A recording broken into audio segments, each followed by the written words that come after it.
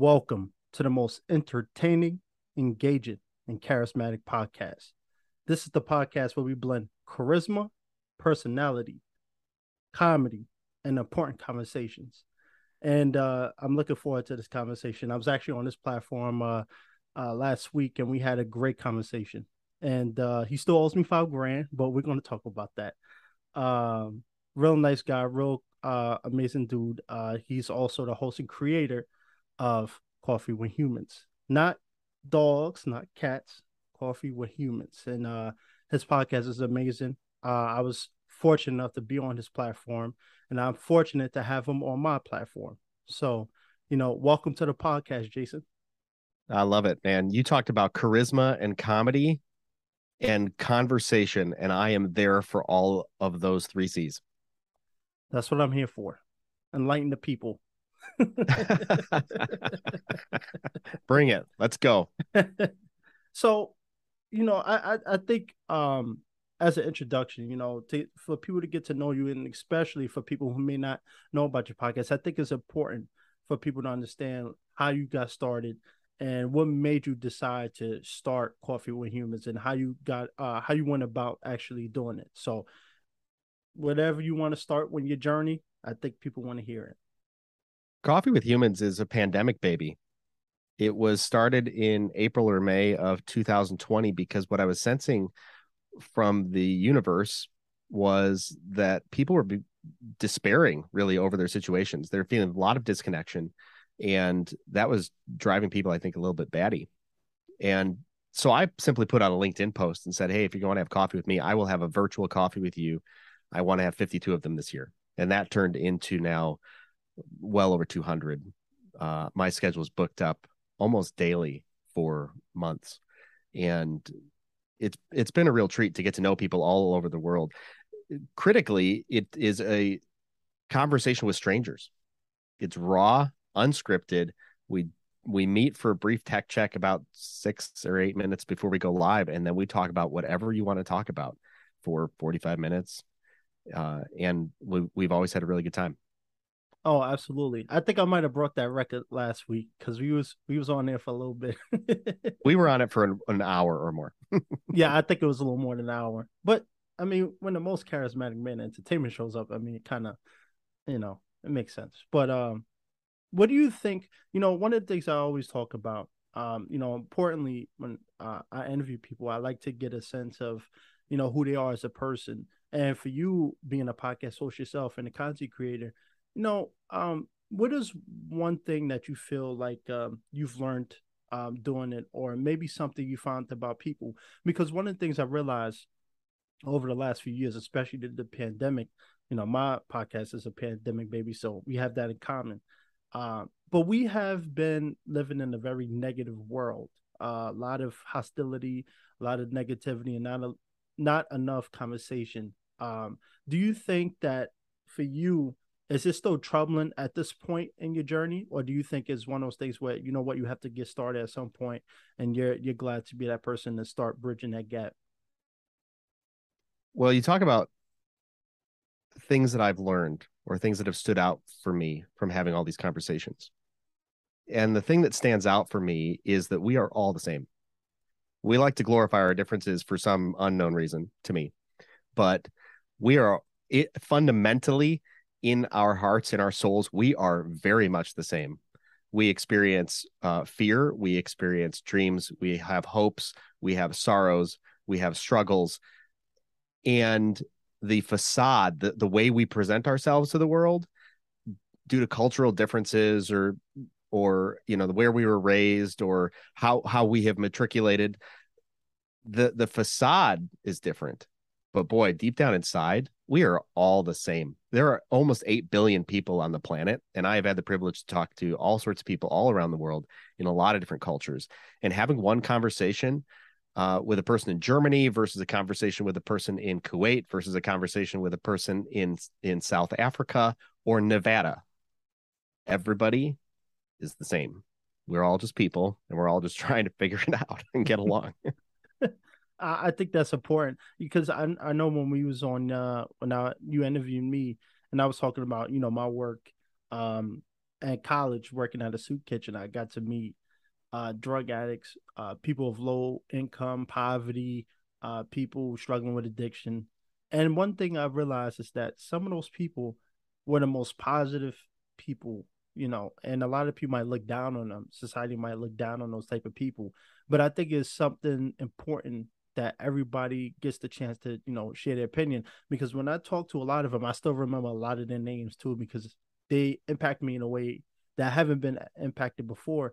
And they gave me a lot of wisdom, a lot of advice, a lot of courage, because a lot of those people were coming from a dark place, were in the dark place. And I think this is an important thing for us, me and you and other content creators, to allow people to, express themselves. And I think that's one of the problems with our society, is that a lot of these platforms and a lot of people, they only want people that agree with them or side with them, or, see their point of view.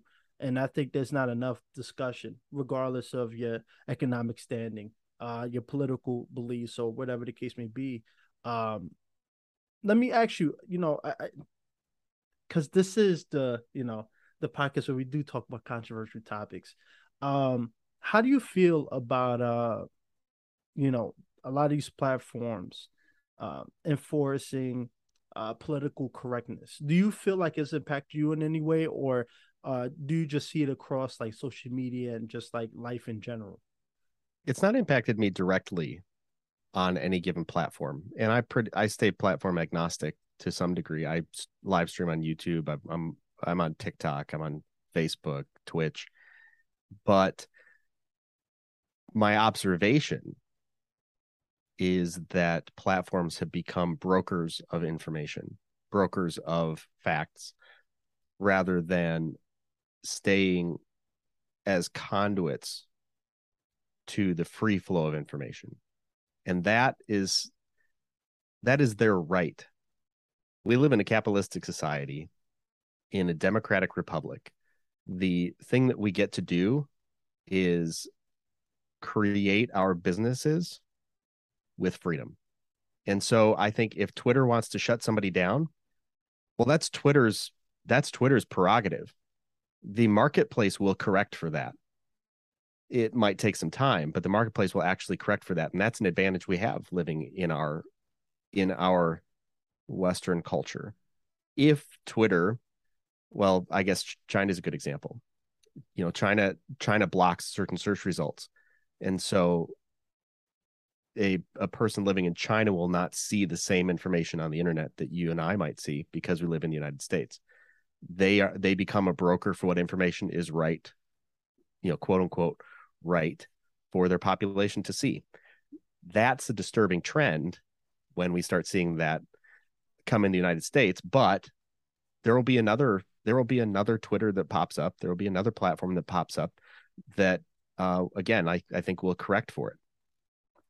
Do you see, because this is something that I talk about, freedom of speech. I've done talks about Dave Chappelle, other comedians, other people in the media. And it's the reality. When you create content for people, you are held to a different standard. Everything's going to be critiqued. For me, I've mentioned it to you before, being an actor, I have to watch what I say, because, executive for, a specific company listens to something that I said, bam, cancel culture is right there. Do you think that, the freedom of speech is under attack, or do you think there's just a phase where people are just trying to weed out the negativity, the bad people who use freedom of speech to say whatever they want and cause, harm, not physically, but, verbally? Do you think this is a good direction that we're going in, or do you think that it's getting a little too carried away? I think freedom of speech is under attack. That's my perception, at least. And again, I have my own experiences. There are people who are close to me who we don't have any issues. Like you and I, we can talk about anything you like. You can't offend me and I can't offend you. Whatever. We have our differing viewpoints. Whoa, speak for yourself. No, okay. That's true, right? Exactly. Oops, crossed the boundary. But it's we are supposed to have differing viewpoints. That's how we are. That is a necessity of life. It's the only way we learn outside of our myopic viewpoints. And any of us are wrong in any given circumstance at any given time to some degree. accepting that, I also need to accept that of myself and of you. I might be wrong about some deeply held belief that I don't know about yet. I've done a lot of changing in the 40 something years I've been on this planet. I expect to do more in the following years until I die. If I was to hold myself to who I was when I was 13, that's stupid. Why would I not be able to grow past that? And I can only grow by getting outside of my own comfort zone and immersing myself in other cultures and other viewpoints. But I think the idea of freedom of speech becomes a regulatory issue, and that's where I think it's under attack, because somehow it's a good soundbite, it's good news, it's good something to put out there, that somebody for some reason has benefit if we legislate what we can and can't say. A core tenet of freedom of speech is I can say anything I want, and I can offend you in any way I feel like it, and you don't have to like it. You can just stop talking to me, and the marketplace corrects for it. Businesses that have pushed themselves out of bounds, the marketplace corrects for it. People will correct for it. But it's interesting that these like even cancel culture, it seems to be a blip. It's a blip on the radar, and then it goes away, and everybody forgets about it. And that, I think, is I think that's a benefit to us. Let the blips go. Again, it's the moving average, which will tend to correct itself over time. But when it becomes a regulatory issue that we can and that we have to say certain things just because you like it, that's not freedom of speech. I don't have to say anything just because you like it, nor do you have to say anything just because I like it. I could just not be on your podcast, and that would be fine. Absolutely. And for me, this conversation is much more than just about just saying whatever you want. It's more so just the principle of cancel culture, right? You mentioned about how you say something, people attack you, and I say there are examples of people using free, saying things that they really should be saying. Calling people the N word, calling gay people, the F word, and all that good stuff.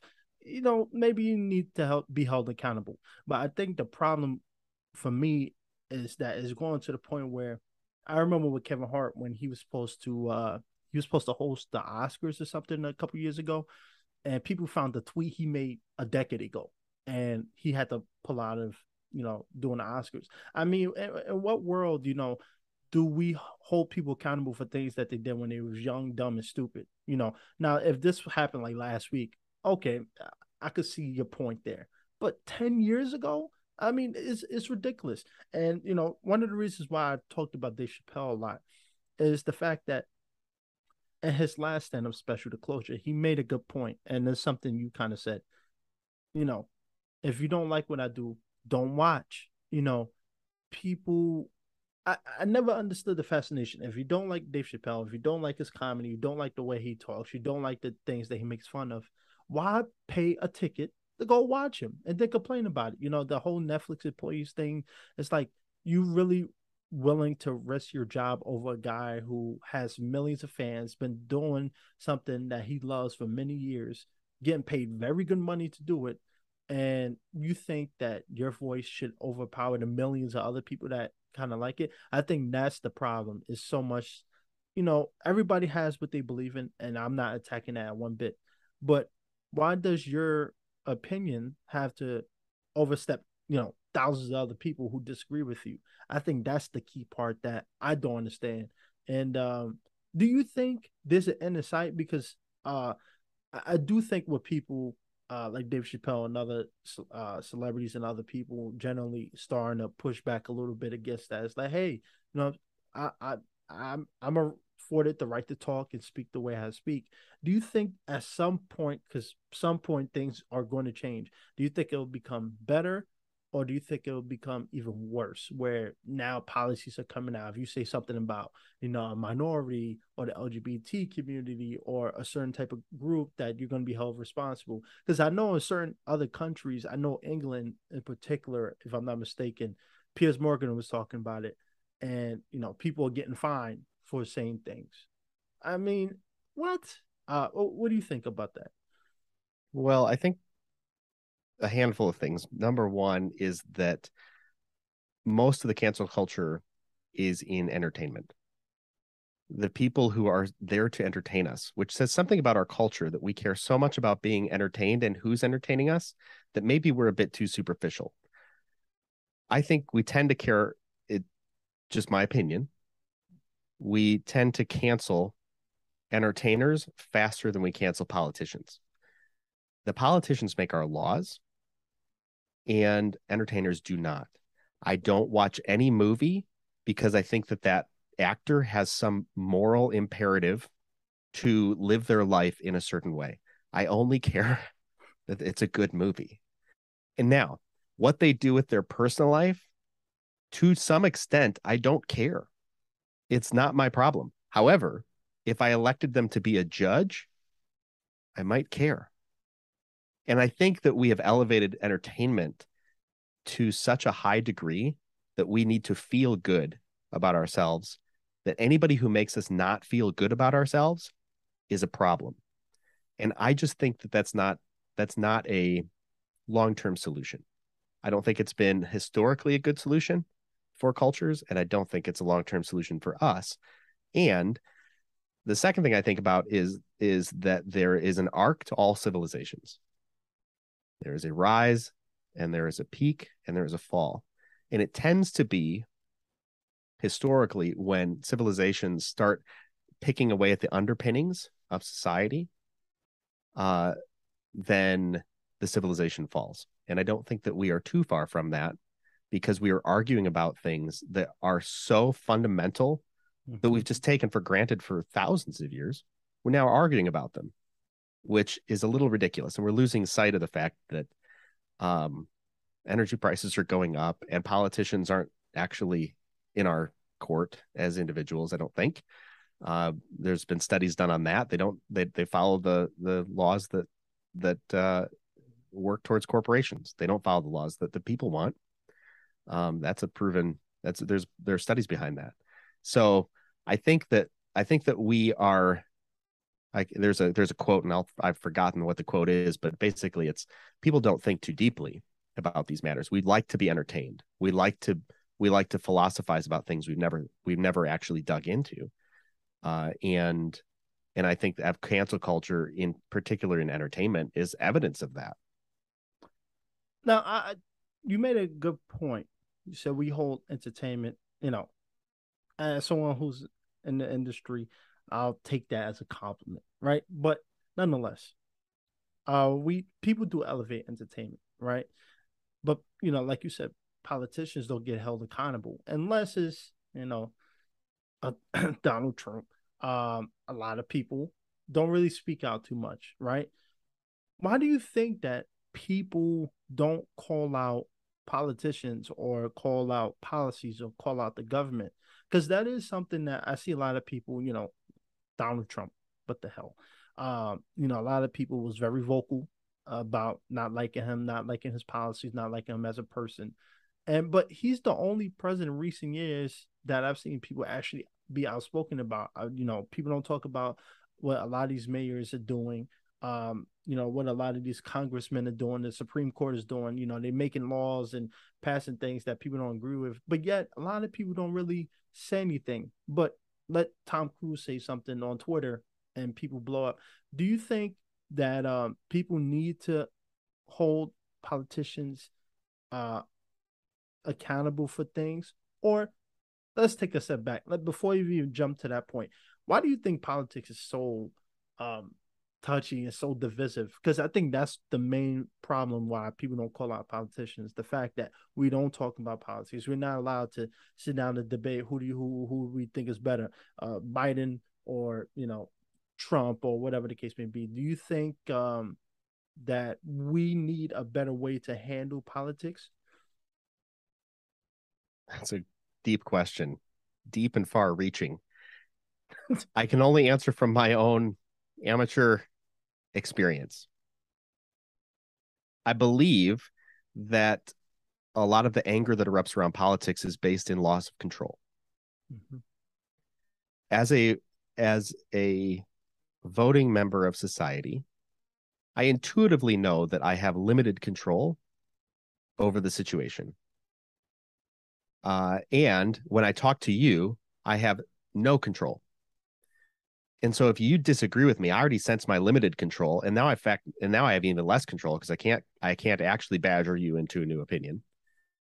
And so that tends to create anger. That creates anger in interpersonal relationships, and that's where I'm drawing the parallel. If I'm in an interpersonal relationship with you and you piss me off because we're roommates, let's say, and you keep eating my food when I put it in the refrigerator, and I say, "Hey, I would like to not have you eat my food because it's my food," and you say, "Okay, I won't," and then you eat it again, what's my alternative? I could get angry with you.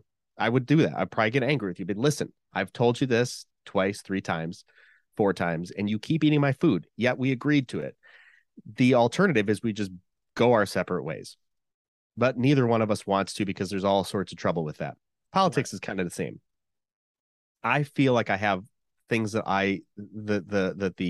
the world should operate in a slightly different way.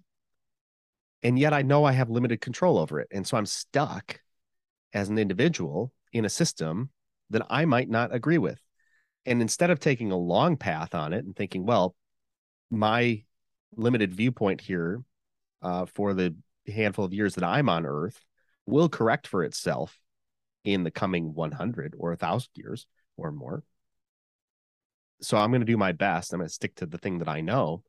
Instead, I think we tend to just get angry about it, and that creates divisiveness. And in addition, I think divisiveness is stirred up because it is a benefit to somebody. Mm-hmm. If if a you talk about cancel culture, if politicians were canceled because they had disagreeing viewpoints with themselves, let's say they lied, we have video now of all sorts of politicians saying the exact opposite thing that they profess now just 5, 10 years ago. Right. How come a politician can't get immediately canceled for that? And that's because they have power that nobody else has, which smells like a rat to me. FBI, we're not talking about you, all right? So don't come at us. Um, yeah, you know, for me, and this is why I stay away from politics. It seems, and we talked about it last week, and I was on your platform.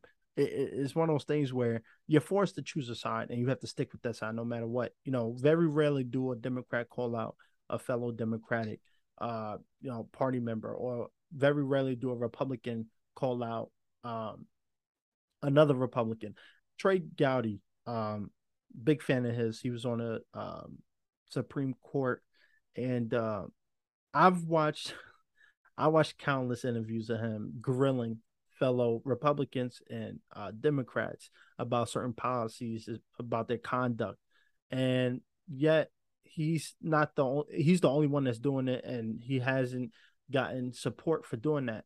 And I think that's one of the problems. Is like with the police, for instance, the police know there's something obviously going on wrong in society where a lot of rogue cops who feel entitled are going out there, abusing their authority and arresting people, putting guns on innocent civilians and whatever the case may be. But instead of addressing the problem, it's like, that person had to do it. He looked like he had a gun. Instead of addressing those issues that the police have, they blame everybody else. And I see that with politics. And this is not in one way criticizing Democrats or Republicans. This just in a whole. I think, there needs to be more checks and balances. I think the Supreme Court shouldn't be having the same person 50 years ago still rule. It's just at some point we need to hold these people accountable and make sure that, on the Supreme Court, somebody who isn't, you know, a benefit of favoritism is still making laws that they feel comfortable with. I think there needs to be, whatever party you are, hold each other accountable. I don't think that just because you're a Democrat, you can't call out a Democrat. I think you should be able to criticize your coworker, your teammate, your castmate, or whatever the case may be. But yet, it just seems like politics is the only field the way that doesn't happen. Do you feel that because this is not something that's going to correct it tomorrow? We're not going to wake up and everything's going to magically fix itself. Um, but how do you feel that this changed? Because I feel like that with the pandemic came some good things. We're living in a society now where my generation, the younger generation, even people in your generation, a little more open minded, a little more fluent in terms of thinking. Um, do you feel that as new blood and new voices start coming through the ranks in politics, that things will change? Because there is favoritism. There is tenure that we're talking about. So a judge who's been sitting on the bench for 40 years, who might be in the 70s or 80s, he has a certain way of thinking that he may not change. But someone who's younger, more experienced, who understands the cultural and society issues that we are facing, can make those type of judgment that benefits the community. Do you feel that that's the only way that we'll actually address these problems, when we get more people hip to society in those roles and positions? I don't know that we want significant change in politics. And here's why I say that. Number one, the system is set up with certain checks and balances in place by design. And those checks and balances are not the same for all cultures. The United States is a bit different. So we have the judicial branch, we have the legislative branch, and we have the executive branch. And each one has different powers. And you talk about judges, for instance. The judicial branch is designed to make sure that the Constitution is upheld. That is a long-term document. It takes a lot to change the Constitution, and it's by design. We don't want people who are just like, you know what, for the next generation, this generation doesn't like what the Constitution said. Well, go shove it. Because there have been all sorts of generational changes, which are crazy town. Didn't work, and the next generation corrected for it. So, for instance, the current monetary policy, it's causing all sorts of massive inflation. So should somebody just be able to print money? Should somebody just be able to forgive debts just willy-nilly? Just like, I'm just going to do that. Okay, well, that has a massive long-term effect, decades-long effect.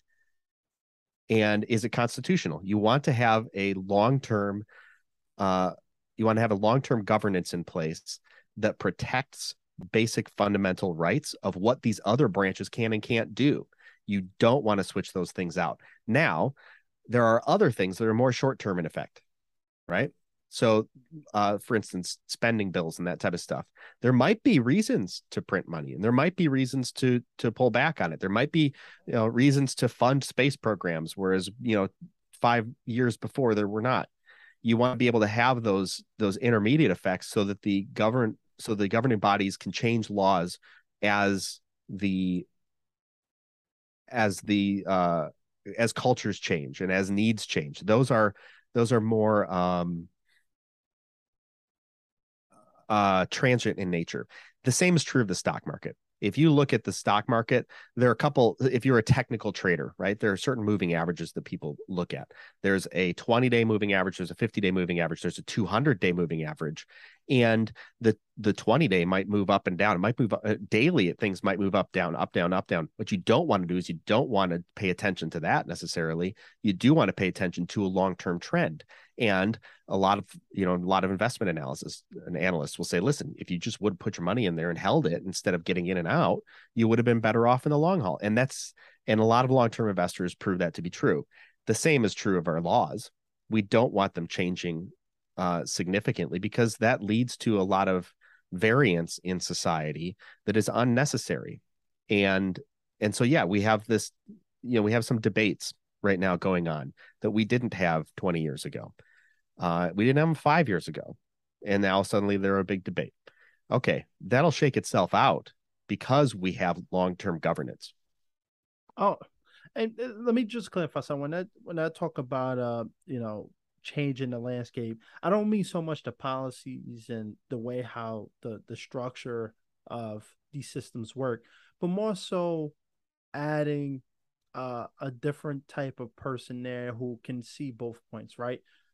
I say this, and it's not ageism thing, but it's harder for an 80-year-old guy who has his own certain principles, certain beliefs, to make judgment calls that's benefiting, society as a whole. And for instance, Roe versus Wade, something like that. I feel like the that policy right there is an example of people who have a certain way of thinking, a certain way of how they view women, and how they want to enforce that. I'm not saying that so much is a bad thing. I'm not here to debate the principles on stuff like that, but more so, I think it's nice to have people in these higher positions that understand what the average American goes through. I think when you get people who's been in that position for so long, for so many years, they lose touch of what American citizens want, what we desire, what we crave. They're just thinking about that penthouse that they've been living in for many years and what benefits the people that they surround themselves with. And I think that's what I mean by so much the new blood is the fact that, the people of today, my generation, younger generation, the generations to come are going to understand what it's like to be a minority in society, or understand the struggles of the LGBT community, or, the issues women go through, or whatever the case may be. They understand that and they can adjust accordingly. That I think that's what I meant more so about adding and changing the dynamics, because I've said this and I've said this again. There's no reason why someone on the Supreme Court, who holds a judge position, or someone who makes laws and write these policies, there's no reason why they should be in the same position for 50 years. I'm not saying that there aren't great people who's in those positions that's been doing great, but the reality of the situation is nobody should be on the Supreme Court for 40 years. I think at some point you need to get new people in there. And I know there's favoritism and work rate and whatever the case may be, but there's politics to that too. So I think that's what I just wanted to clarify that for that situation. Now I hear you. I do I want to hear you, ask. but go Okay, ahead. go ahead. Okay. Well, the idea of we need to cycle out Supreme Court people faster. There's a reason the system was set up the way it's set up, and it actually could be changed if Congress wanted to change it. So the fact of the matter is, Congress doesn't want to change it. They want to talk about all sorts of things, but those are sound bites. Congress has a tremendous amount of authority within the bounds of the Constitution, and the Constitution has nothing at all, does not restrict anything in regard to race, sex, religion. So all of that is wide open. This is it. These become sound bites because politicians want them to become sound bites. You talked about something like, hey, we need new blood in politics. And do you think new blood could help? There is no new blood in politics because these people are groomed from the get-go. I've done a bit of political consulting with some folks. And behind the scenes, people are protected at the county levels, the city levels, the county levels, because by their the party that they are in, with money, because it's easier to take you out if you become a threat to the party. It's easier to take you out at the city or the county level by running some sort of smear campaign or something like that, or digging up some dirt on you before you get up to the state level, or worse yet, the national level. What nobody wants is somebody coming in from the outside. You talked about Trump. Trump came in from the absolute outside of anything. The Republicans didn't expect him. The Democrats didn't expect him. I actually know, it's hearsay, but I know I have a friend who had a meeting with Trump when he was going to run for office at Trump Tower. And the stuff that goes on behind the scenes, basically nobody expected him. Nobody wanted him because he's outside the political regime. You don't know. He's a wild card. You don't know what he's going to do. Which, if you want to shake things up, go find somebody who's not a career politician. Go find somebody who has a job and is going to go back to that job when they leave office. That's what politicians used to do. You want to talk about career politicians?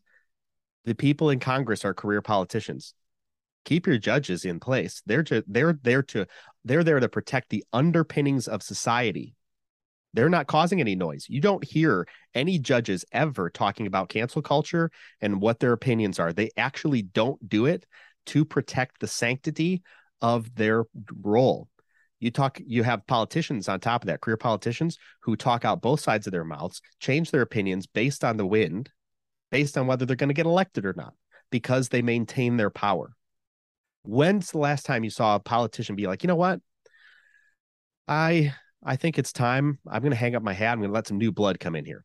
Never. I would respect that politician. But you know what? You're not going to see it because they give up their power and their authority. And it takes a certain level of narcissism to want to be a politician and have your life exposed to everybody and just kind of push through it. Be like, I don't care what you think of me. I'm gonna stand for whatever I say is right. Okay, fine. That takes a certain gusto from like within to be able to do that. And I would say that actually takes a little bit of blinding yourself to criticism. Doesn't mean that you and so you kind of want to I think you'd kind of want to maintain that if you had that sort of personality bent. You are 100% right. And what I would say is, for instance, the entertainment, I've been doing it for 12 years and I've seen how it's evolved and has changed. Is it where it needs to be yet? No. But I've seen the growth. It went from, you had to be the typical blonde, blue haired, not blue hair, blonde hair, blue eyed, white guy to play the lead of a movie. And now we're seeing as new executives and new people start infiltrating these studios and productions that is becoming more accepting and more inclusive and diverse. I think that's what we need is, you know, entertainment industry benefits from grooming, from entitlement, from favoritism too. And I just think that maybe in entertainment it's a lot easier to hold people more accountable. And I think in politics it's harder because of the divisiveness that comes with it, the favoritism. I'll do this deal for you and I'll look out for you if something happens. I think there's a lot of it's politics and politics. That's how I look at it.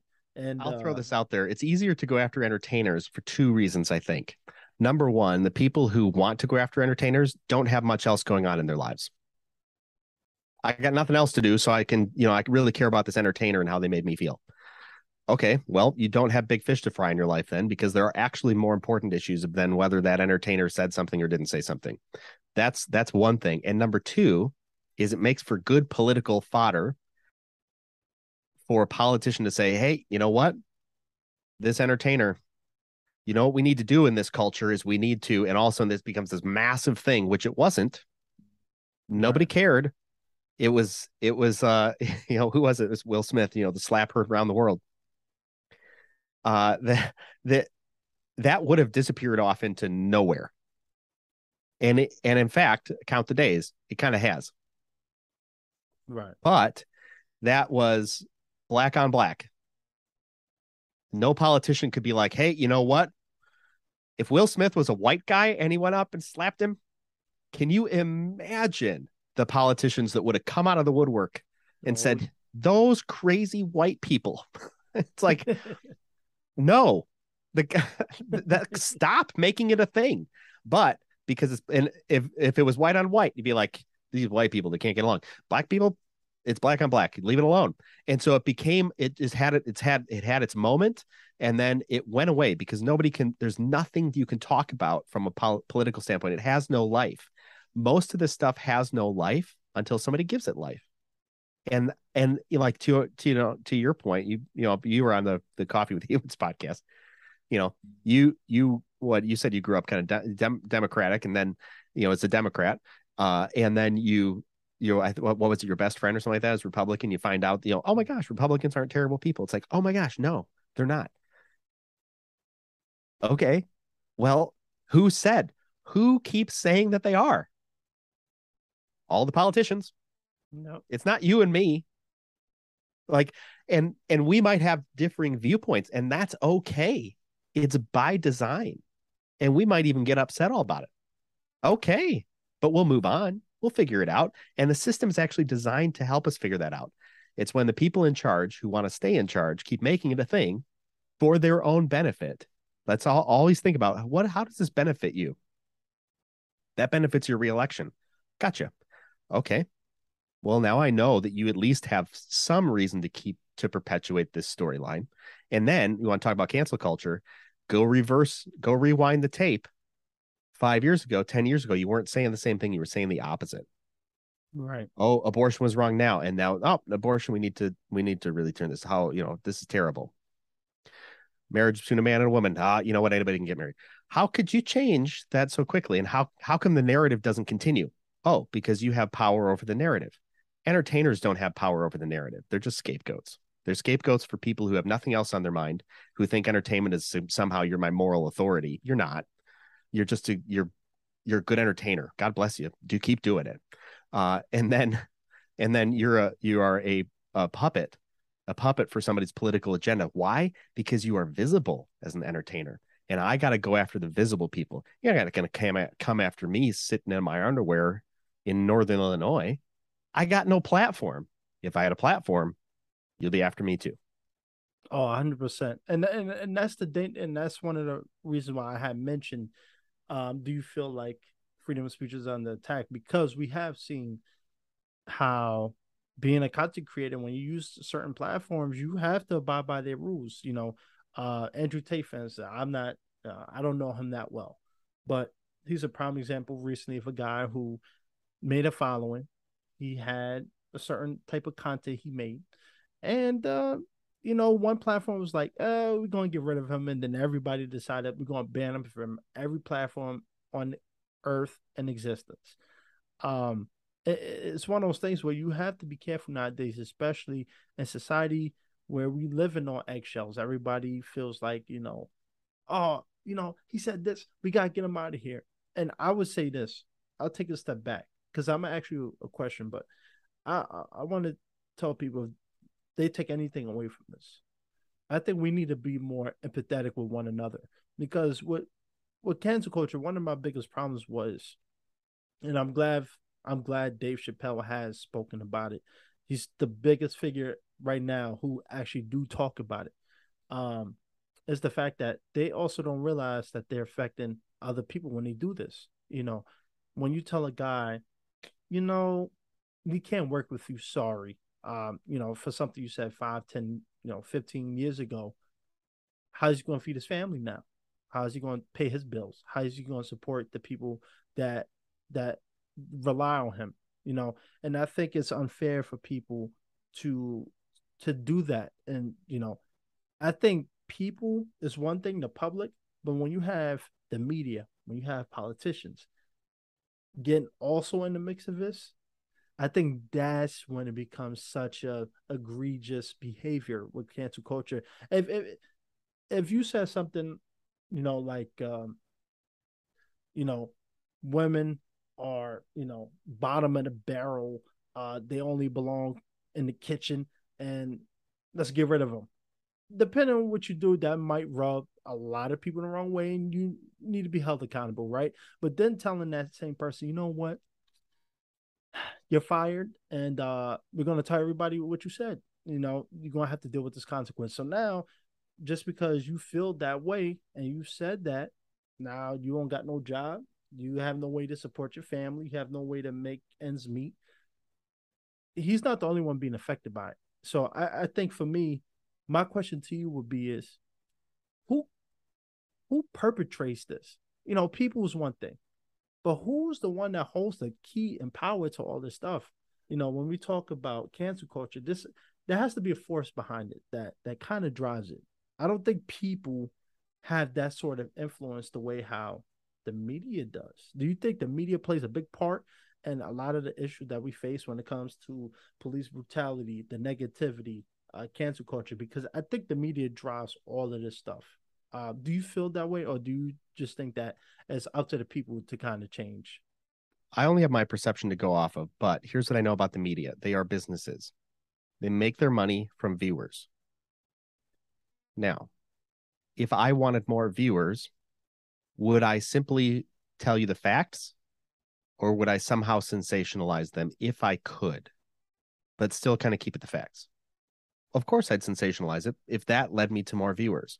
So the undercurrent is that media is a business. I saw a video recently that talked about and this is a big broad brush. I get it.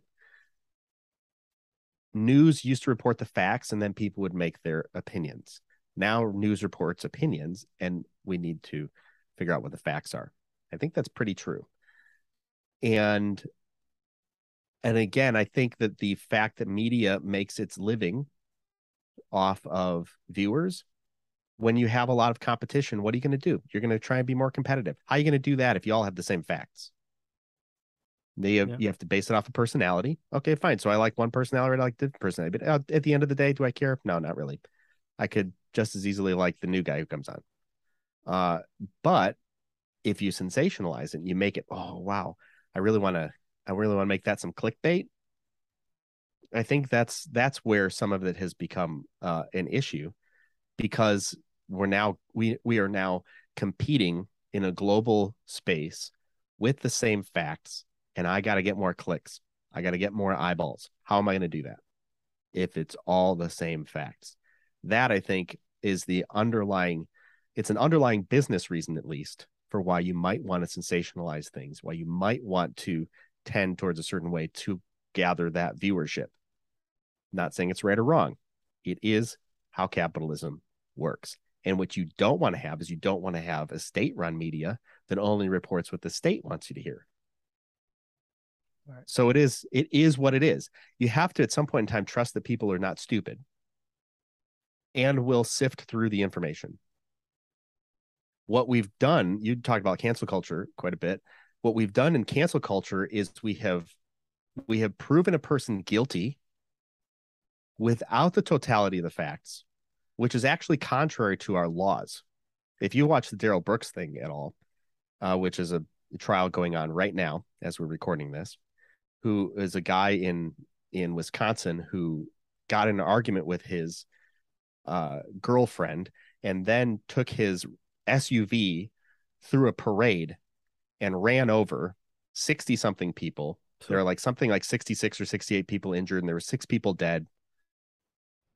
He is on trial right now representing himself, and they are giving him due process.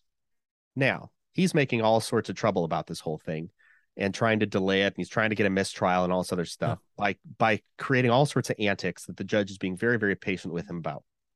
It's worth watching just to get an idea of how your judicial system actually does work. This man is receiving a fair trial, even though it is a no-brainer that, yes, he killed 6 people. He injured 60-something others because he's a bit of a nut job. And he's not to be believed. So convict him. But our judicial system does a really great job of giving everybody due process. Cancel culture does not, because we have no idea actually what went on. I think it was Kevin Spacey, who I just saw a news article come up. He just got one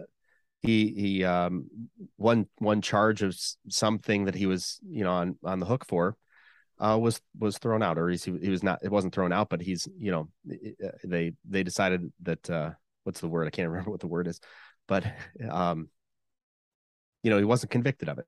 Oh. But the media convicted him, and you know what? I didn't watch House of Cards because I thought Kevin Spacey was somehow on some moral high ground. I didn't care. I watched House of Cards because he was a great actor on House of Cards. Now, if the studio didn't like him, that's the studio's issue. If his fellow actors didn't like him, that's the actor's issue. If he did something that was legally a problem, then take him to court and figure it out and then decide from there. But whispers in the wind with a bit of truth, and I'm not saying he is or isn't guilty, whispers in the wind with a bit of truth, cancel culture took him off the show immediately. And honestly, the show wasn't better for it.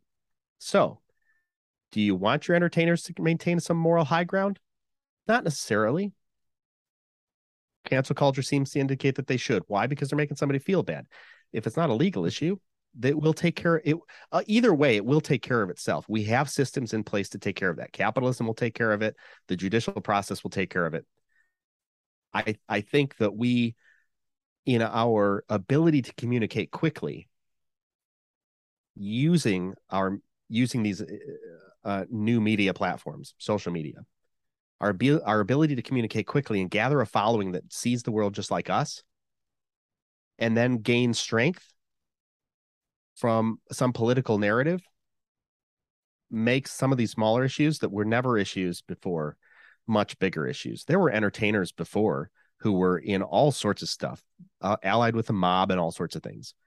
If that were kind of known today, it would be an issue. But you know what? Nobody cared. Why? Because I don't need you to be my moral high ground. I just need you to be a good singer, or I need you to be a good actor. And if everybody doesn't like you, they will stop hiring you. You make a good point about entertainers, and I want to touch on that a little bit too, because the point you was asking is, do you want entertainers to have a moral high ground? I would ask you, do you think that entertainers should at least use their platform to help causes, to speak out? And let me first say this. I know eventually along my journey, I'm gonna get to a point where, you know, you have a responsibility to maintain a certain image, a certain presence. You can't upset certain people, who write the checks. I completely understand that. But do you think that celebrities also, or entertainers also, have a due diligence, although they do entertain, but they have massive platforms. They have millions of people who support them. They have millions of people who want to see their every move, and especially now with the rise of social media, it's not so much just about the act. They want to see what they do behind the scenes, what they do at home, what they do for fun, what they do when they're not filming. Do you think that celebrities also have a due diligence to stand up and speak out? Because we have been seeing, people like Kanye, who's been very outspoken about certain things, and a lot of people say, "Shut up, just go write music." But he makes good points. I'm not agreeing with everything that he does, but he makes good points about certain things. And increasingly, I'm starting to see a little more minorities and people of the LGBT community who are celebrities with massive platforms coming out talking about oppression, talking about being held back because of their gender or whatever the case may be. Do you think they do have a due diligence also to speak out against issues that people are facing? No. And here's why. Nobody has any responsibility that they don't want to take. That's the freedom that we live in. If an actor wants to take the great means that they have financially, let's say, and go make the world a better place as they see fit, yes, absolutely. Go about. If you don't, I do not care. Why? Because it's your job. Eve, reverse it. Let's say the actors look at the rest of the population and say, you know what? All you people who aren't actors, you really need to get it together. I'm going to need you to scrub up your lives and stop talking bad about each other and get along, or I'm going to cancel you. You're no longer invited to my movies. Just reverse it. If it doesn't work the opposite way, something might be broken. Again, we're holding people who have jobs to a standard that we cannot even attain to. Why? Because it's a whole hell of a lot easier than just focusing on ourselves and going, you know what? How do I need to clean up my life? Jordan Peterson talks about this. He says, if you can't manage your house, how the hell are you going to manage the world? And we have all sorts of people who are not managing their own lives, telling somebody else, telling the world, telling entertainers, telling governments how they should be managing. Figure your own shit out. Relax for a moment. Some of this stuff is transient in nature. Like you talked about, it was 15 years ago that I never would have known what's going on behind the scenes of any actor because there just wasn't the communication media for it. And now we're trying to figure out, how do we deal with this? If you know what, you're a great actor, but wow, you're kind of a nasty person. How do we deal with that? What standard do I hold you to? We're just trying to figure it out. Do I place on you some responsibility that I don't place on myself? I shouldn't. So no, I don't think you have any necessary responsibility that you need to take up and go be a stalwart for all of us around the world just because you have some means to do so. You're an actor. Great, fine. You make some money. You have means. Do with it what you want. That is what our system allows. I I then can make the decision whether I care to go see your movies or not. Right. 100%. That's a fair point. And I've had this conversation with friends and family about celebrities. Now, one conversation I do have with a lot of people too is the fact of billionaires, right? Bill Gates, Jeff Bezos, I'm forgetting everybody's name. But a lot of people look at billionaires and say, all right, you're worth $200 billion. You know, let's I need you to end world hunger today because you have the means and the funding to do that. And I always tell people, whether you agree with what Jeff Bezos or Bill Gates or whatever they believe in, that's your opinion, right? But how is it right for you to tell them how to spend their own money? Because that's what's that? That's no different than me telling somebody, hey, look, I know you worked hard for your money this last 2 weeks. It's payday coming up. However, I'm behind on my bills. I need you to pay my bills. How do you tell other people what to do? And I think, like you said, Jordan Peterson, first of all, I love the guy. Makes a good point. How are you going to tell other people how to do things if you can't even keep your own house in order? I always say it always starts at home. If your home isn't where it needs to be, then how can you tell other people how to clean their room if your room is filthy? And I think we live in a society now where it seems to me, and don't get me wrong, social media has given everybody a platform to speak their voice, and I commend that and I respect it, and I'm not here to tell anybody not to voice their opinion. However, I do think there's some accountability that needs to happen. you know you can't dictate somebody else's life, especially if your life is not dictated in the way you claim you want other people to dictate it. um but one thing I do want to talk about, I want to let's get off a little bit of that because I don't want us getting in trouble with these platforms. But one thing I do want to talk about: student loans. My girlfriend's gonna kill me because we actually supposed to be talking about it. But I want to get your opinion, especially as a more experienced, wiser guy. A lot of people don't like the student loans forgiveness plan that's happening. A lot of people say, especially the older generation. I'm not saying the younger generation don't, but especially the older generation will say, when we was your age, we had to dig our boots deep in the ground and we had to get to work and we paid our way and we made the effort to pay back anything that we owe, or if we had to pay through we had to go to college, we paid our way through it, so you have to pay that back. How do you feel about student loans, especially as an older statesman? Did you say an older statesman? I was thinking about Jason State. Uh-huh. I, Listen, I dude, I'm only in my mid 40s. I I plead the fifth. I know my rights. An older statesman. Well, okay, so this idea of the wealth gap, which gets into the ideas of student loans, that people are under crushing student loan debt. You I can see both sides of this. Now, the older statesman argument, let's say, is that you took out the loans to your own detriment because you didn't do the math on it. I have a friend who years ago told us, he was a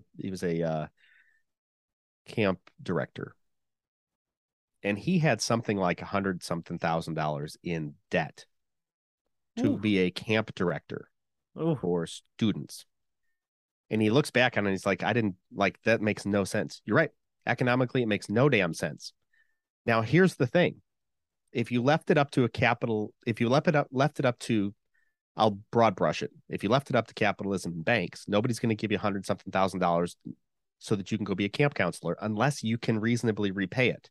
However, your government would happily underwrite all of that because they can then use that debt on their balance sheet. So it's actually a benefit financially to your government to create the debt because they will gather the rest of your life together and pull that money out of you.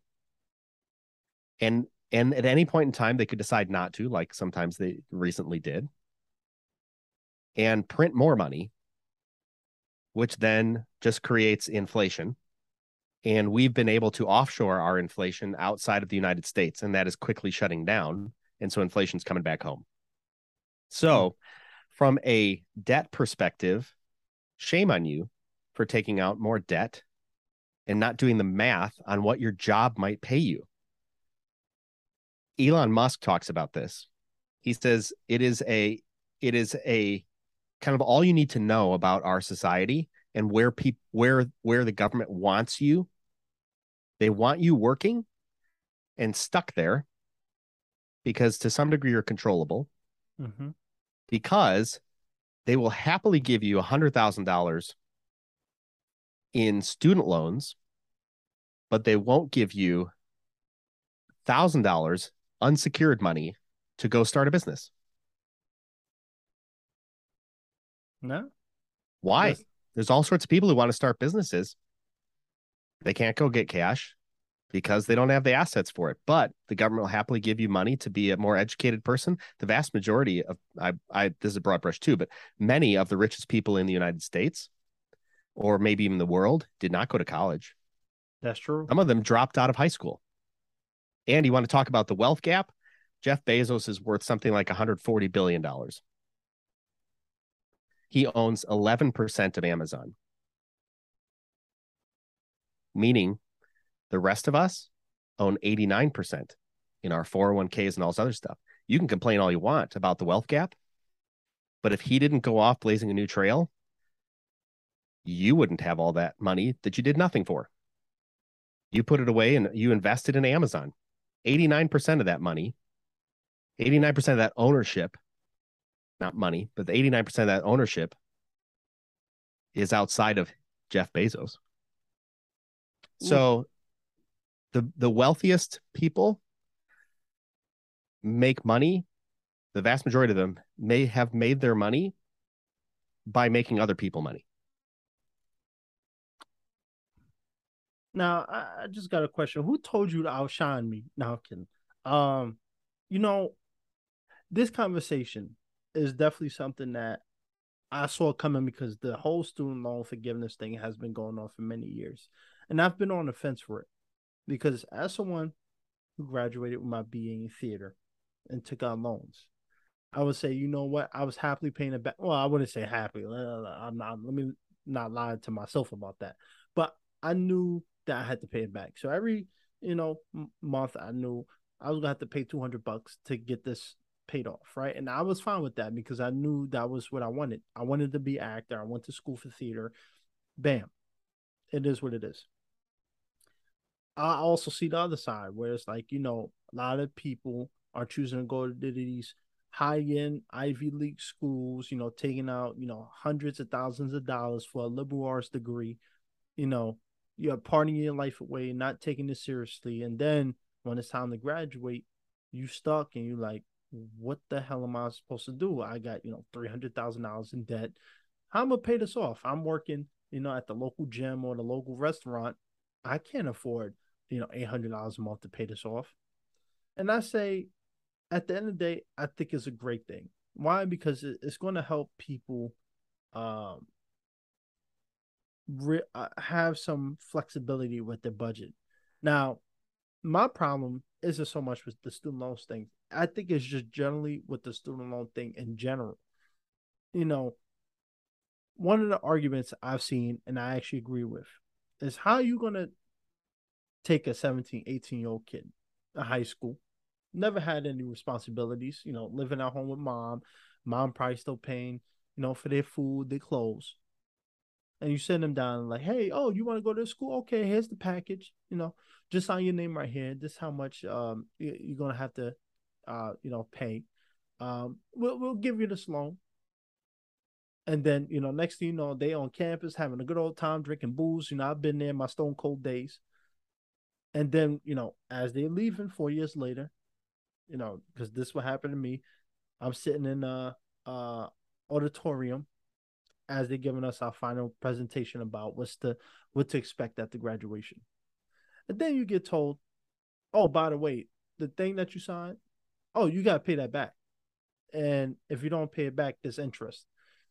Now, it's criminal in two ways. One, I think there needs to be better. I wouldn't say criminal, not throwing people in jail, but I think one, there needs to be more due diligence in advocating and teaching young kids about what a loan is, how they're going to pay it back, and whether your degree is worth it. Because the problem is a lot of people are just giving out loans to people, and then when it's time to pay it back, they don't know how to do it. And it's because nobody actually sat and told them, you know, look at it from your perspective. You're going for school for culinary, to be a chef. How much is your field going to make generally? You come to the school, $200,000 in student loans. How would if you make 60 grand a year, you have a family to take care of, how are you going to reasonably pay off? I'm pretty sure when you have that type of student loan debt, you're going to be paying well into close to thousands of dollars a month. I think there needs to be more education on that. And I think also the biggest thing is the interest. The interest is absolutely criminal. How I was on Reddit. I know it's Reddit, but people go on there and talk about their student loan situation. And people talking about, yeah, I had $150,000 worth of student loans. I was paying it off. It was a struggle, eating ramen, whatever the case may be. Lo and behold, 7 years later, out of 150,000, they probably paid off 50,000. But because of the interest, they're right back up to where they started, 150, maybe even more with the interest. I think that's the part that needs to be addressed as well, especially the most important thing, because we could wipe the debt off today, right? Wipe it clean, but that won't change the students who's going to be going to college 4 years from now, 10 years from now. That's going to be a recurring problem, and I think that interest is absolutely criminal. How you pay, half of your student loans, but because of the interest, you're right back to where you started. So it becomes a never-ending cycle of paying it back, paying it back, paying it back. I always say it like this: how is it that these loan providers can charge you all this interest, but you can't do the same? I get it. It's a business, it's an institution, but how are they getting away with this? And I think that is the biggest problem. Do you agree? Who says you couldn't do the same? Well, I couldn't. If I give you a loan of $1,000, I couldn't tell you, hey, uh, the interest rate is going to be 20%. You Yeah, you know, could. but isn't that loan sharking? If they So first of all, there are limits, for instance, on loan sharks, like payday loans and that type of stuff. However, if you said, I'm going to charge you 20%, it would be my choice whether to take out that loan or not. And that's where we end up with this idea of personal responsibility. We are in a culture, it seems, just my perception, that does not want personal responsibility I because it agree. feels bad. You know who doesn't want personal responsibility? Children. You know who has to take personal responsibility? Adults. And we are stuck right now with a couple generations. I think we're probably two generations maybe into this idea that instead of figuring out at a young age how you're going to contribute to society, you're going to ask how society is going to contribute to you, and Mm-hmm. you're focusing on you. It's creating narcissism, global narcissism. If you unwind the clock 80 years, people had to go off and get jobs. Your ability to borrow was not as high, which meant prices weren't as high because they couldn't just create money and give it to you so that you had more money so things could cost more. It is a cyclical thing. And so the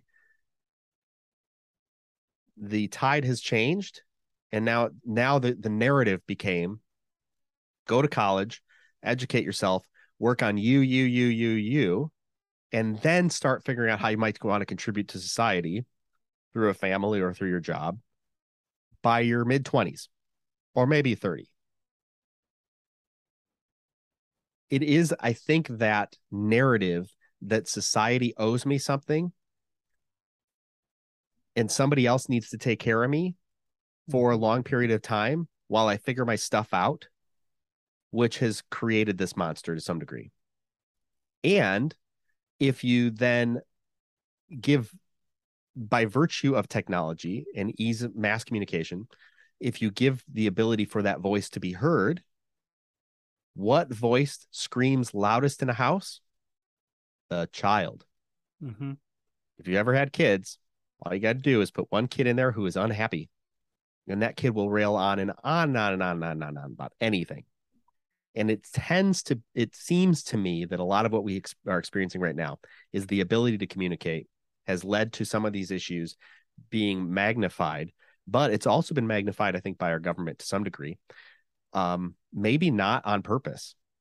I mean, I wasn't there when they decided, everybody should go to college instead of going to trade school. You know what we have a lack of right now? People in trade school, in the trades, people who are bricklayers and electricians and plumbers, all of those folks who have built our society, they will get paid to go to school.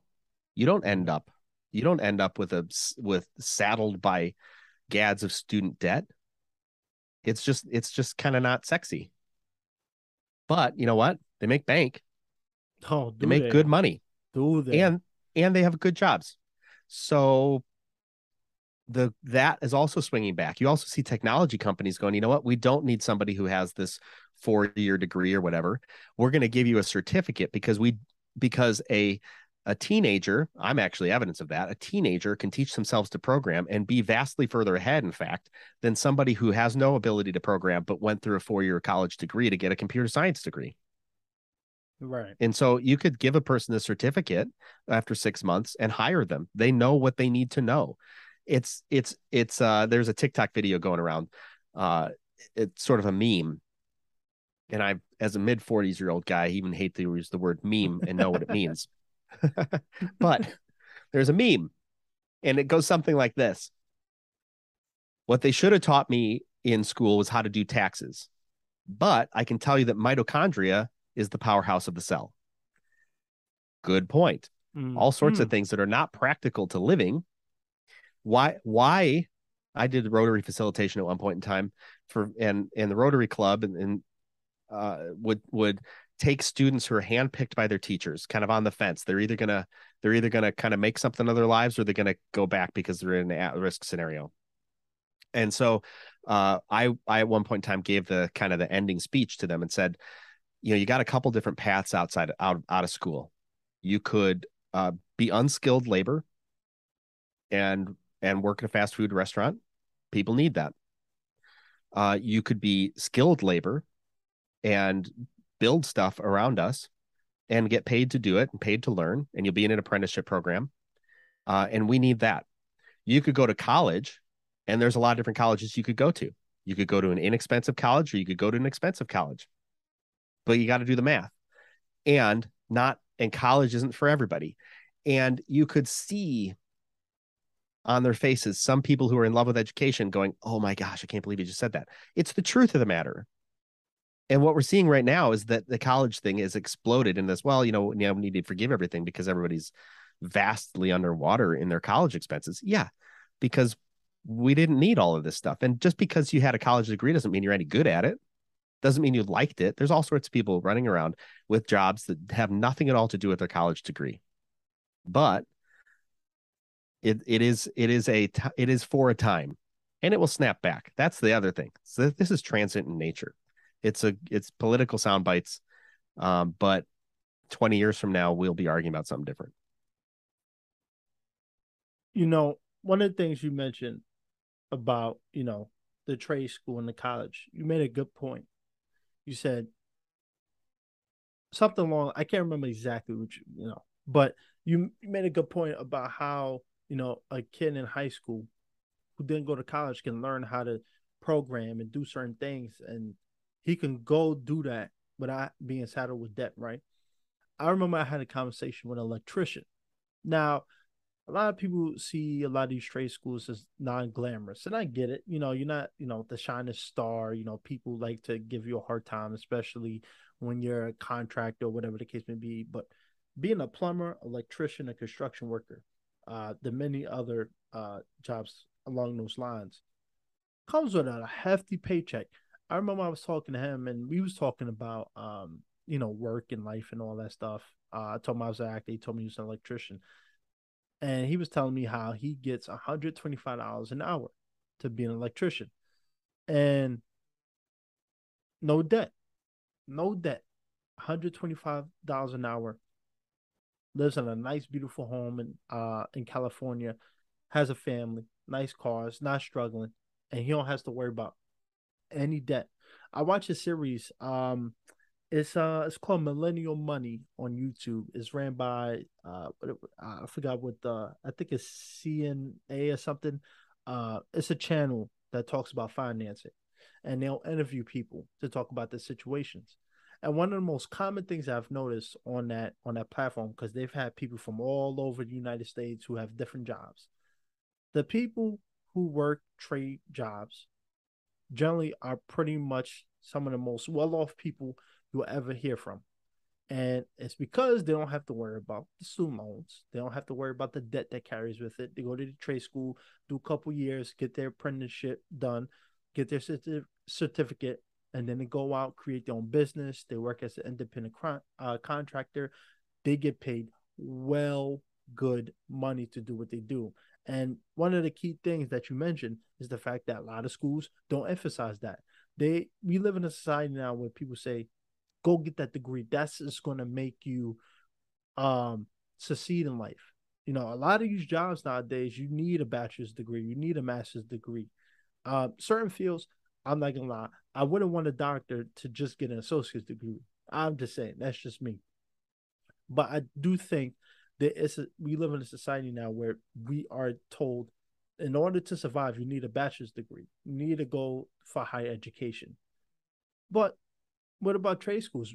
People don't talk about trade schools. People don't talk about financing in high schools. Some schools might, but that you generally probably a little more well off than others. I want to say you, but your family is, and they can afford that type of education. But education as a whole don't tell people about loans. They don't tell them about credit card debt. They don't talk about how to manage money. Uh, you go into these colleges and like you said, it's personal responsibility. I 100% agree. And that's why I say I'm on the fence with student loan debt, is because it's at some point you have to take responsibility for what you do. You know, if you want to go to an Ivy League school like Yale or whatever the case may be to study to be a librarian, and you're taking on all these loans. I mean, at some point you kind of made that choice yourself, and going into it, depending on your field, you kind of know, unless you're going to be at the top tier of a marketing firm or a financial firm, the chances of you being a millionaire actor after 2 years of graduation, it's slim. It's very slim. So to go to these schools, and then complain after, oh, I got to pay it back. Well, you made that choice to do that. But also see the flip side where it's like, you get told, oh, NYU is the greatest school in the world, or one of the other top 10 schools, you need to go there. Those are the schools that's going to get you those jobs, get you the professional resume and that professional experience that you need.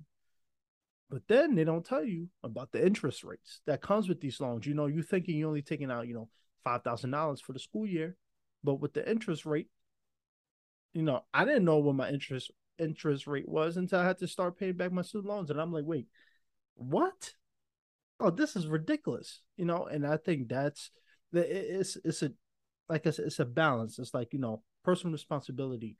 We are living in a time where a lot of people think society just needs to give them handouts. And I don't think that's productive. I think that's doing more harm than good. And I think that's one of the biggest reasons why there's so much negativity in this world, is that a lot of people, make excuses. For example, I said about the pandemic, I actually like the pandemic, not so much about the deaths and COVID and all that, but allowed me to refocus myself and use my time wisely. We created our podcast during the pandemic. A lot of other people, I'm not calling nobody out, but a lot of other people just use that time to kick their feet up, eat Doritos, eat cheeseburgers and pizza, and, did nothing with their time. That's your prerogative. I'm not here to tell you what to do. But at some point, use the opportunities and the things that come with life to your advantage. The pandemic, we had a whole 2 years. Technically, we still are, but we was in 2 years, a 2 year period where you had a lot of time on your hands for a lot of people. Create a small business. Go out there, go, whether you want to go to trade school, another college, or whatever, go make something of yourself. You know, you may not strike gold and become Jeff Bezos tomorrow, but start building those things. But to sit back, kick back, relax, collect unemployment, then when it runs out, the government did me wrong. At some point, like you said, personal responsibility. Now, I want to ask you, how do we get to that point? Because it seems to me we are living in a society where people think that way, but our society is also rewarding people for thinking that way. How do we how do we balance that? Um, because that's just, it's a hard thing. It's like, it's easy to tell everybody go get a job, but you know, a lot of people have that opinion where it's like, the government needs to help me out here. And how do you think we start bridging that gap? Well, this might be a little controversial, I'm but all for it. we've covered a lot of different topics during our time together, and one of which was, our older people, uh, uh should they be thrown out of politics or something like that?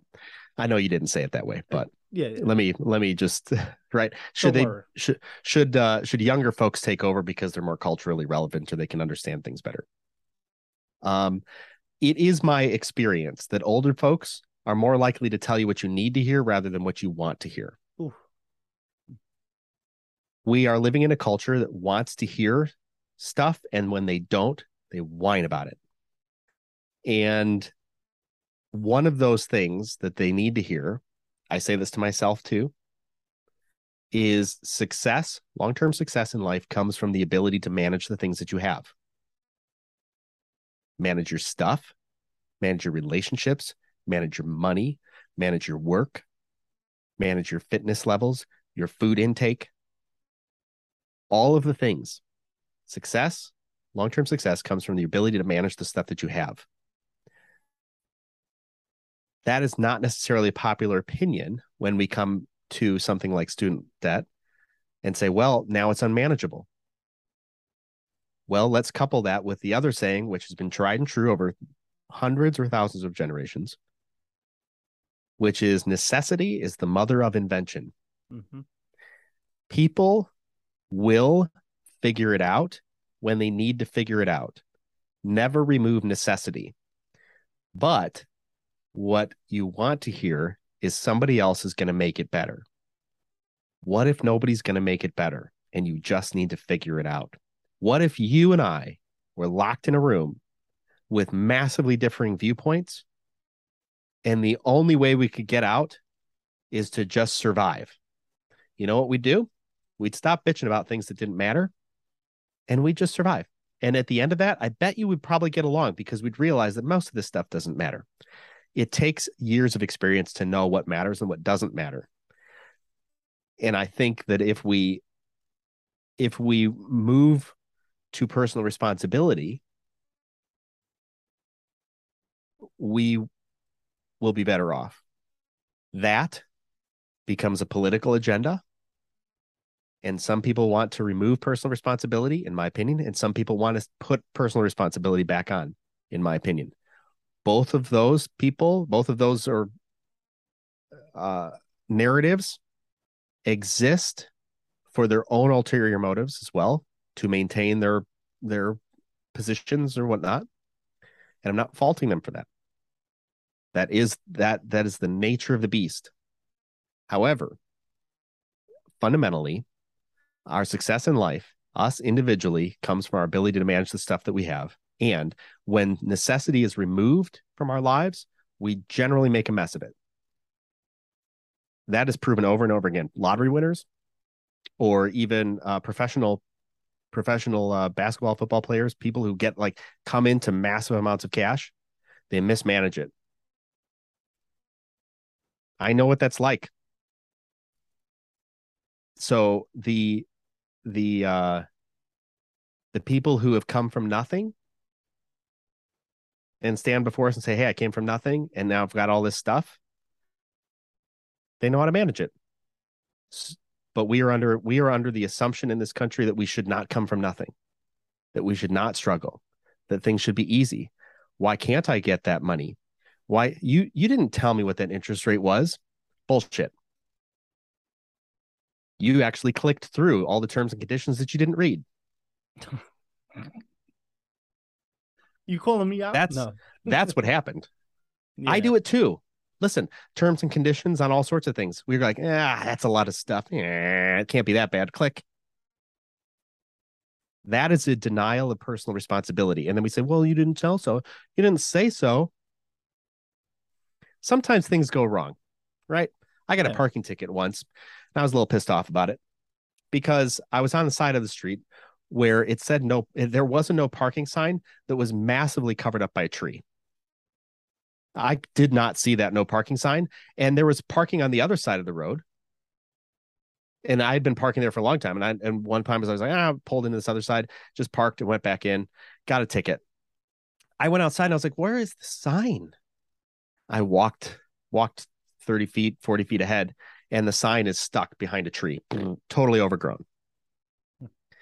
So I took pictures of it and 7 pages of pictures and notes. I sent it to the parking authority. And here's what happened. They said, you owe us for that ticket. And what they didn't tell me, but what I saw was that the following day, they cut back the tree. Okay. So you now have acknowledged that no one can see the sign because you cut back the tree because you knew I couldn't see the sign and I proved it to you. But you're still going to call me out on it? All right. Well, is that unfair? I think so. Absolutely. Are you going to do it anyhow? Yeah. Why? Because I have no authority over it. Mm-hmm. There's nothing I can do. What, am I going to go to parking court with you? No. I'm going to pay my $20 ticket because it's not worth the time and effort. Okay. Well, is there something unfair about that? Probably. But when it comes to, I took out $100,000 in student loans over the course of many years. Got news for you. You did it. Should you have? Maybe somebody should have told you that, listen, you're not going to get a job that's that high paying. Maybe. But why didn't you do the math on it? Why didn't you think that far ahead?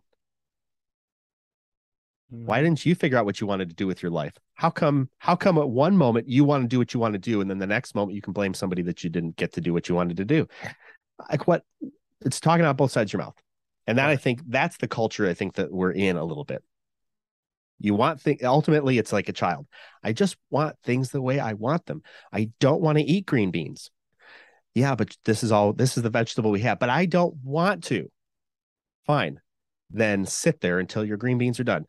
I can't believe you're making me eat green beans. Rah, rah, rah. And now we got people who'll be like, you shouldn't have them make green beans. It's not right. You shouldn't. You just got to parent child in a different way and, let them eat what they want to eat. Fine. Whatever. Figure it out. Personal responsibility leads to us being able to make successes of our lives because we get to learn to deal with the stuff that we have. And we're going to make missteps. And sometimes it's going to lead somebody else to look at our lives and go, I'm going to cancel you. And you know what? Maybe it's like, yeah, you're right. I probably should be canceled. But sometimes it's like, listen, that was a decade ago. Leave me alone.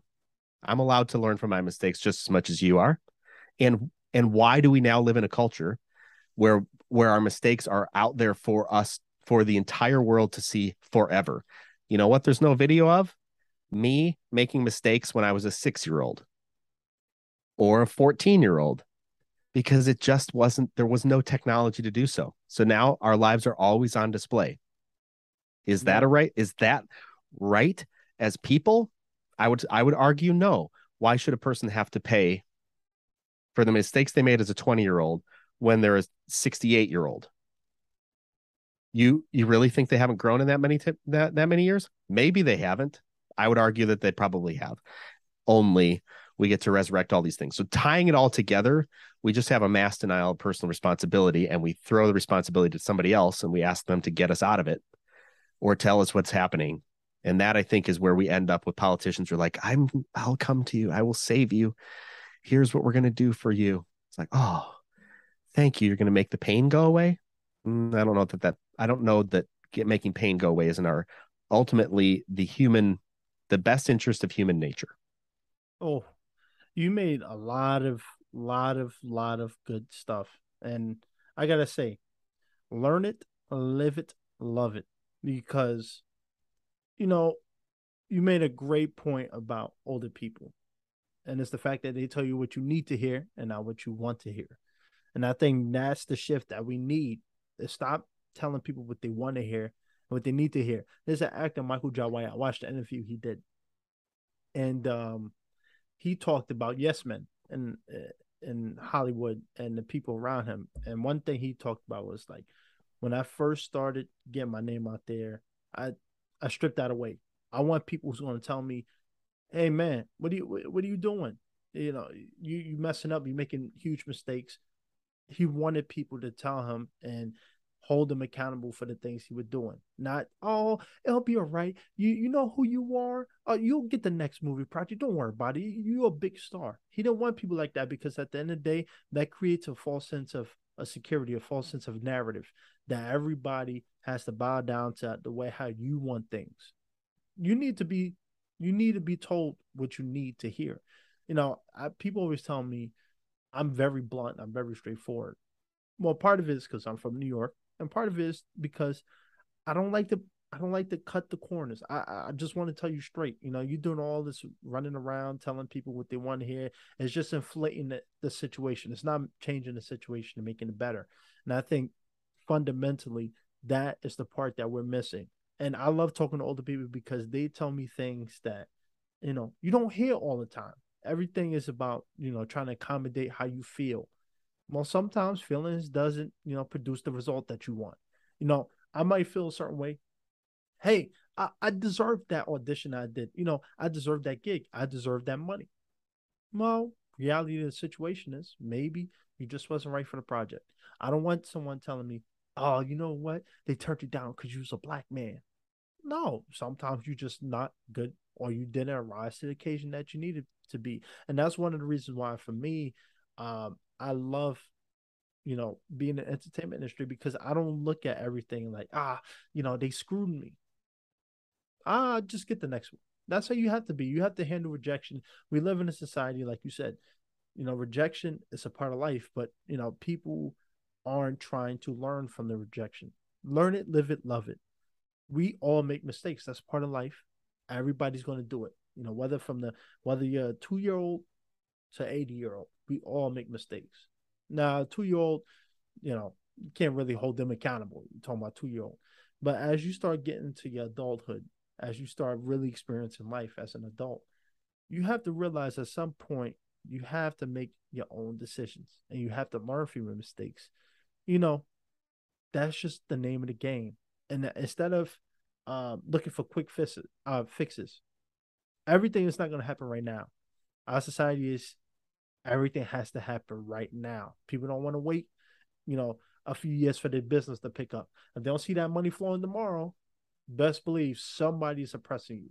And I think that's a dangerous mindset. I think for me, like you said, we just need to be held accountable for what we're doing.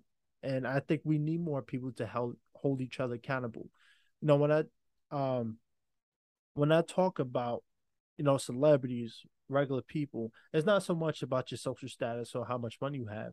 It's just the fact that at some point we all have a part to play. I always say a helping hand is a better hand. It's not just a catchy slogan, although I should get it on a t-shirt. But it's also the fact that we all need to help each other. And sometimes helping each other is tough love. Some parents, you know, I'll use the example because I've seen this happen way too many times. I worked at a tennis facility, and a lot of these kids, under 10 years old, just on their phone, wouldn't listen to authority. They just did what they wanted to do. And then, when it's time for, parents to pick them up, tell their parents, hey, I had trouble with your son or your daughter today. They give me a hard time. Um, oh well, no, don't worry about it. I'll take care of it. Next day, same thing. Just it's just a continuous circle. But then you get that parent, like my mom. He did what? All right. I'll see you when we get home. I'm not saying she always beat me, but hey, you gonna do this or you're gonna be grounded. I'm gonna take your phone away. You're not playing no PlayStation. You're not gonna do this, you're not gonna do that. I think we need more of that. I think there's too much babying going on. A lot of people are just kind of letting people do whatever they want. And that's why I say it always starts at home, because the people, adults didn't turn out the way they did just because they woke up one day and decided they want to act the way they did. It all starts from home. When you're a little kid, the principles that you grew up with, some people might see something different and change. But generally, we all take an influence from our childhood, whether the way how we were raised, our environment, status in life. We all use that as a basis of life. And I think we just need more tough love. And I'm not talking about beating people with a belt or whatever the case may be, but telling people there's consequences for your actions. And I think too much nowadays is, oh, you did this, there's no consequences. Just do something else. No, you got to hold the consequences. You commit murder, you go into prison. There's no, well, if it's an accident, no, you kill somebody, you go into jail. So I just think that we as a society just need to be told and have people tell us, you're a great guy, whatever the case may be, but this is what you're doing wrong. Not, yeah, you're a great guy, and then skipping all the other things that they did wrong, because obviously something went wrong for it to not go your way. But I think there's hope. I think there's a way for us to overcome it. I don't know how long it's going to take. I ain't going to lie. I don't know how long it's going to take. But I do see that at some point, things are going to change for the better. Do you agree with that? I think there's always hope. I live with a tremendous amount of hope, and I am not devoid of my problems. And I have been on the side of both, I think, tremendous success and things that I thought were tremendous failures. And I do think that culturally, the pendulum will swing back when we feel more pain. Pain and struggle have a method or a way of prioritizing what is important in our lives. That's what older folks have learned that younger folks have not, particularly in the last couple of generations, because access to pleasure has been so great, so easy. And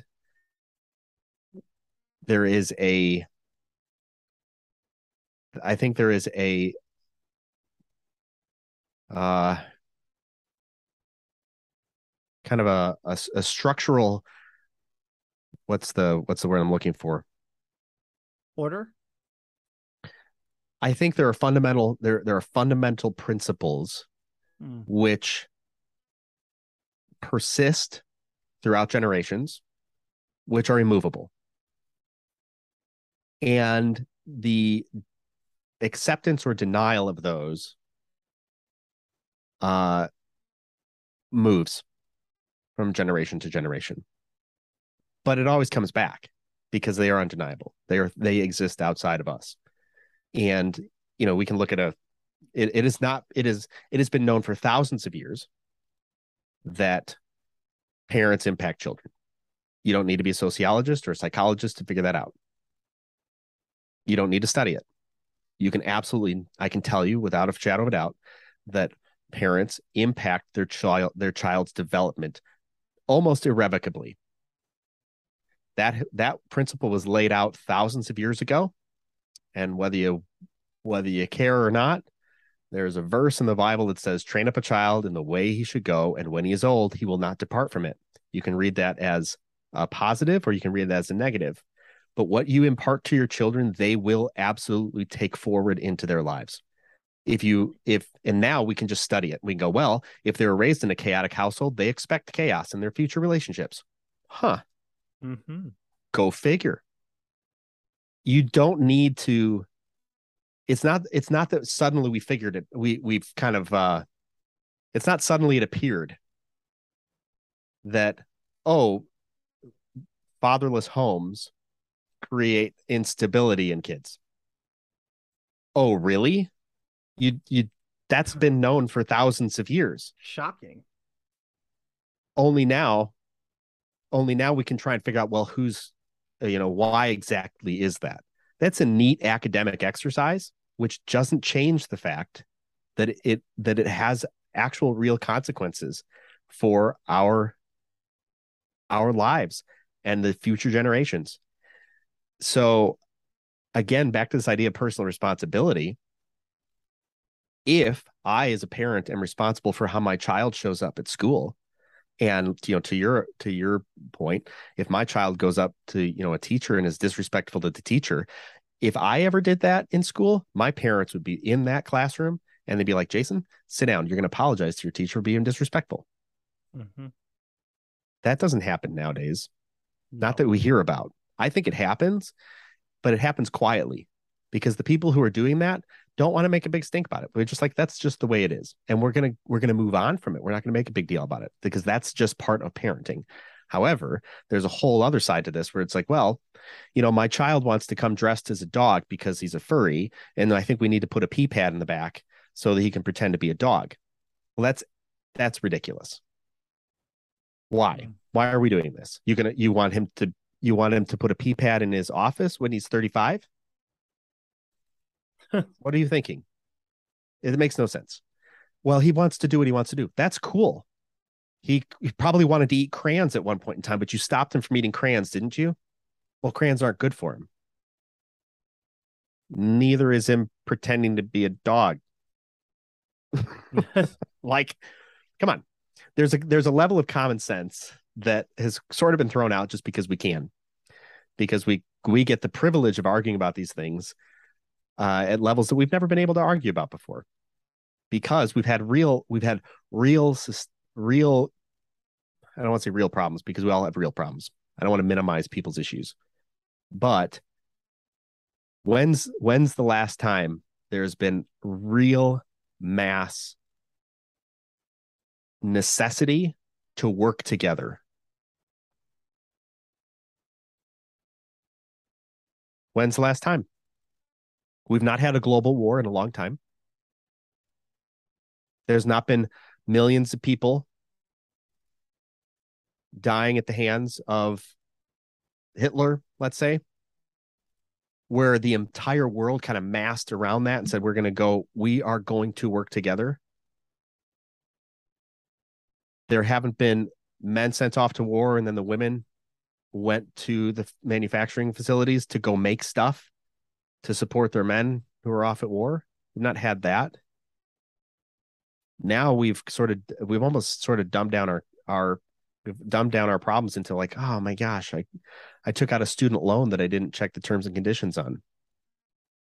I didn't do the math on whether I was actually going to get a job that was going to pay me on that, because my teacher said I could, the politicians said I could, the bank said I could, everybody else, they said I could.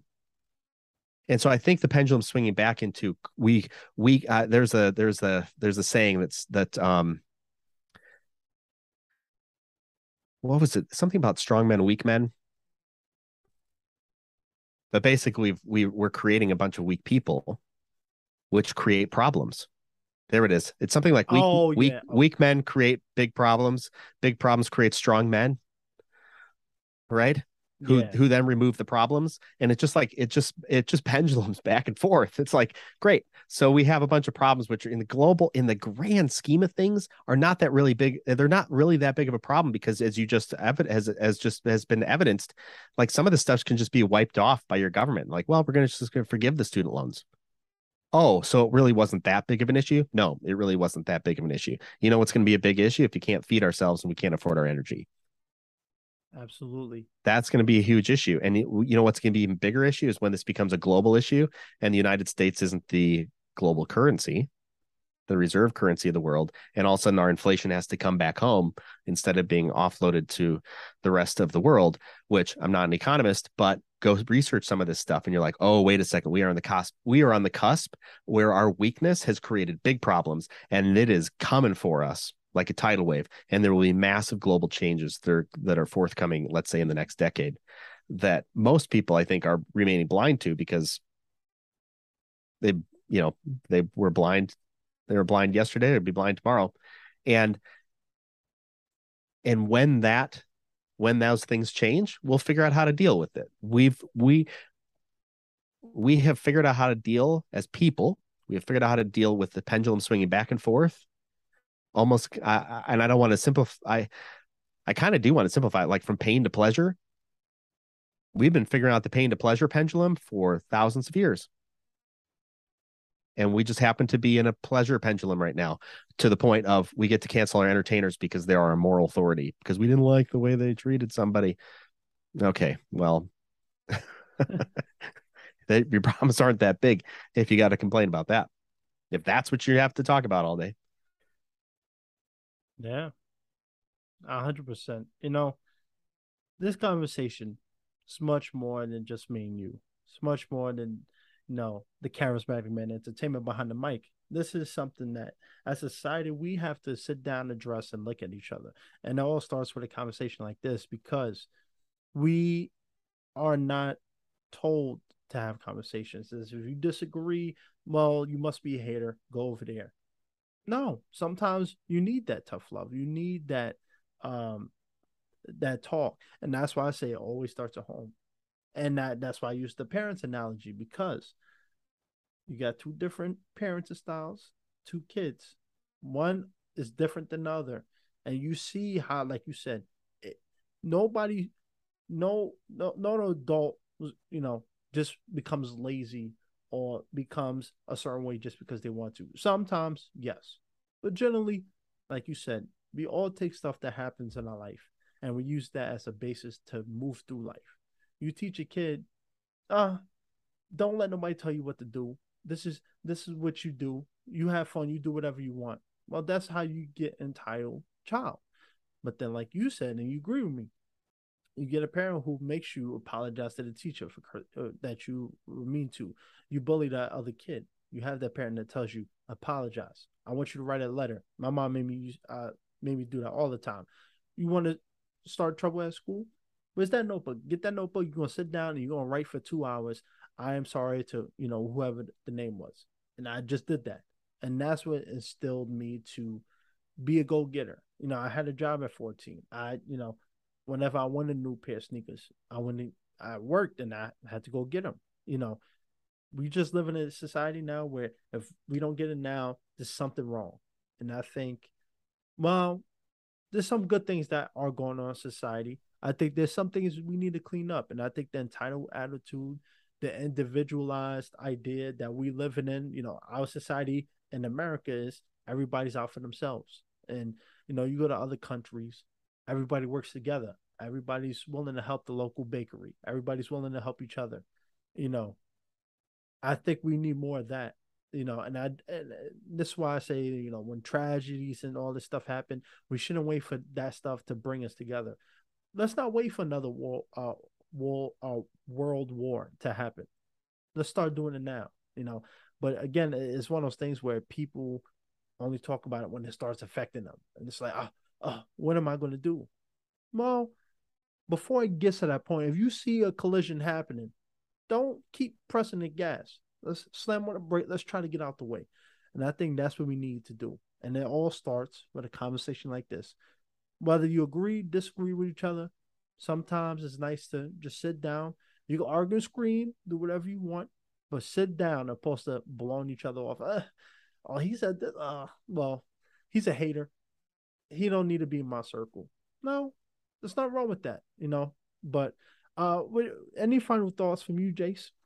Yeah, I think circling some of this back around, the greatest education I think a person can have is to go meet somebody in a culture that they have never been exposed to. Make that a way of life, because our myopic viewpoint of the world is what in ignorant ways causes some of these problems. I would not know you if I didn't have the assertiveness to open up my webcam and go have a discussion. I made that step to open up Coffee with Humans, to go talk to people who are random people who just want to have a conversation. I took that step. And I know other people who've talked to me and said, I can't believe you do that. I don't know how you have a conversation with just some random person. It's like, that is the nature of our world. There are nearly 8 billion of us on this planet. 8 billion. There's so many we cannot even comprehend it. And I've had the privilege of spending a little bit of time overseas in cultures that don't have it as good as we have it. And you want to know real problems? Go overseas and talk to some of these people. You don't like your building codes? Well, I can tell you, you don't want to build homes without it. Go to a place that doesn't have that. You don't like how your land is managed? Well, go to a place that you're never sure if you own your land. Even if you had a deed to it, could have disappeared. Why? Because somebody paid somebody off. All right, well, there's the real problem. So I think we need to assertively, if we want to educate ourselves, we need to assertively get cultural knowledge outside of book knowledge, and that's was the advantage of college at one point in time. We can immerse ourselves in a liberal arts education where we get exposed to a lot of different ideas. All right, well, that has morphed into something different. Now we have the opportunity to connect with people around the world. We should be doing that. We should be learning to have conversations. We should be learning what we actually believe and what we actually think and thinking through our own arguments and being willing to be wrong and change our minds even. And then grow through that. And perhaps, I'm just a youngin'. You think I'm old, but I'm young. Perhaps give us all a little break. Over the last 20 years, I've done a bit of changing. I expect to change more in the next 20. Don't hold me to the standards I was when I was 20. I'm 45, dude. Right? And I won't hold you to it either. You have the opportunity to change. You have the opportunity to grow. And if you're assertive about it, the world actually can become a better place. We are, turns out, actually in charge of this whole thing. So go out. If you want to make the world a better place, do it. Oh, like I always say, a helping hand is a better hand. Great conversation. Thank you to the man, the myth, the legend, the man who used to owe me $5,000, but now I'm gonna knock him down to 3 because we had such a good conversation. The real Jason Todd. Where can people find your podcast and or find you on social media? Yeah, you can find my podcast, Coffee with Humans, on YouTube. You can also grab vastly out of date episodes on your favorite podcasting platform, or you can find me at therealjtodd.com. And I just gotta say, I'm hungry for a cheeseburger. I don't know about you, but I think this was a great conversation, and I think this one is for the books. And I thank you for coming on, and I want to say peace, and I want my money. No. All right, I appreciate knowing you, and we agree. Cheeseburger sounds great.